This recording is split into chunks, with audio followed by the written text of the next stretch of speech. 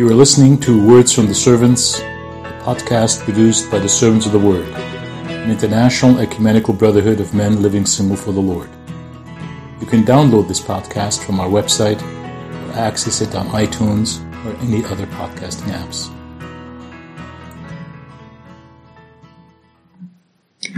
2 Corinthians chapter 5, verses 1 to 8. For we know that if the earthly tent we live in is destroyed, we have a building from God, a house not made with hands, eternal in the heavens. Here indeed we groan and long to put on our heavenly dwelling, so that by putting it on we may not be found naked. For while we are still in this tent, we sigh with anxiety. Not that we would be unclothed, but that we would be further clothed, so that what is mortal may be swallowed up by life.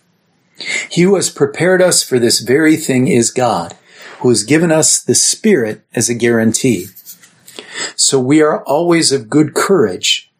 We know that while we are at home in the body, we are away from the Lord, for we walk by faith, not by sight. We are of good courage, and we would rather be away from the body and at home with the Lord. This passage follows on one in which Paul speaks about why it is that he and the apostolic band with him don't lose heart. Despite the fact that the outer nature is wasting away, he says our inner nature is being renewed day by day. Recall that God is not concerned, as we saw in 1 Samuel chapter 16, with the outward appearance, but with the heart.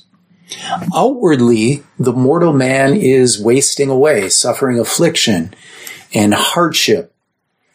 But that very affliction, Paul also tells us, is preparing us for glory, preparing us for a weight of glory, in fact, Paul says, beyond comparison. And he makes three contrasts here between the body as we now experience it in this era of mortality and what we will experience in the age to come, at the time of the resurrection of the body. He says, this body is a tent, whereas the one that we are to receive is a building. This body is earthly. The one we are to receive is not made by hands. That means it comes from God himself, directly from God. This body is to be destroyed, but we have one that awaits us that's eternal in the heavens. Paul had made similar contrasts in 1 Corinthians chapter 15 in affirming the resurrection of Christ in the body. He said that what is sown, the body of mortality that we now experience, that we receive in descent from Adam, that's a fleshly body. But what we will receive is a spiritual body. This is an earthly body. That's a heavenly body.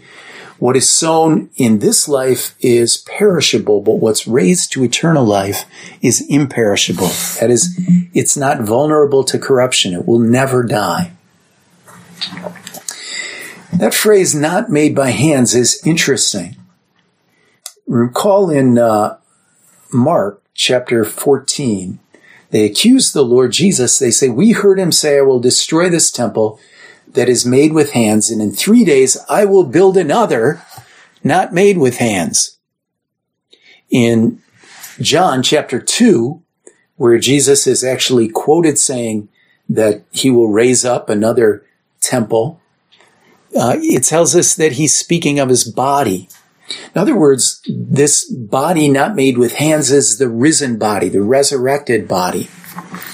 So we will put off this mortal body and we'll put on the body of immortality.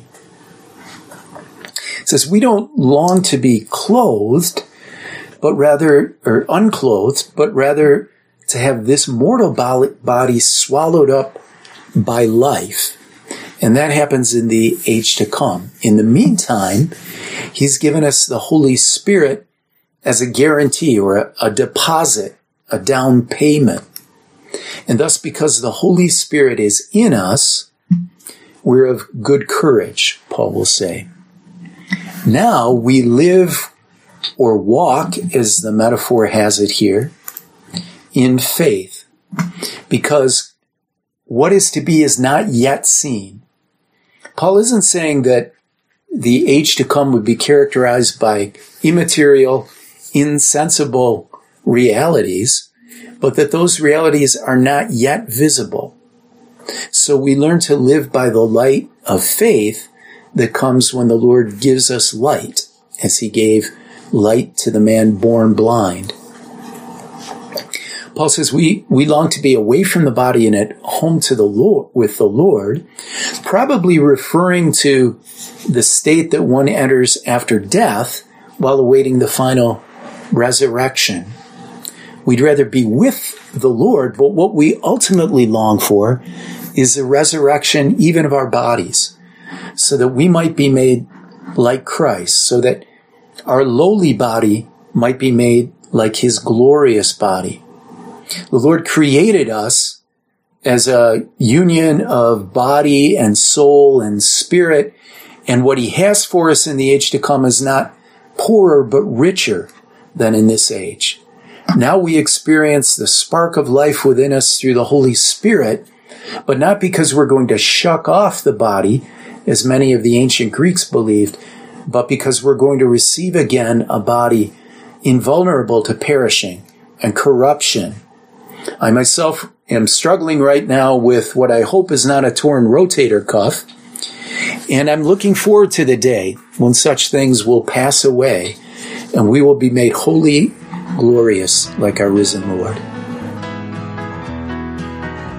This podcast was produced by the Servants of the Word, a brotherhood of celibate men that is part of the Sword of the Spirit, an international ecumenical network of covenant communities.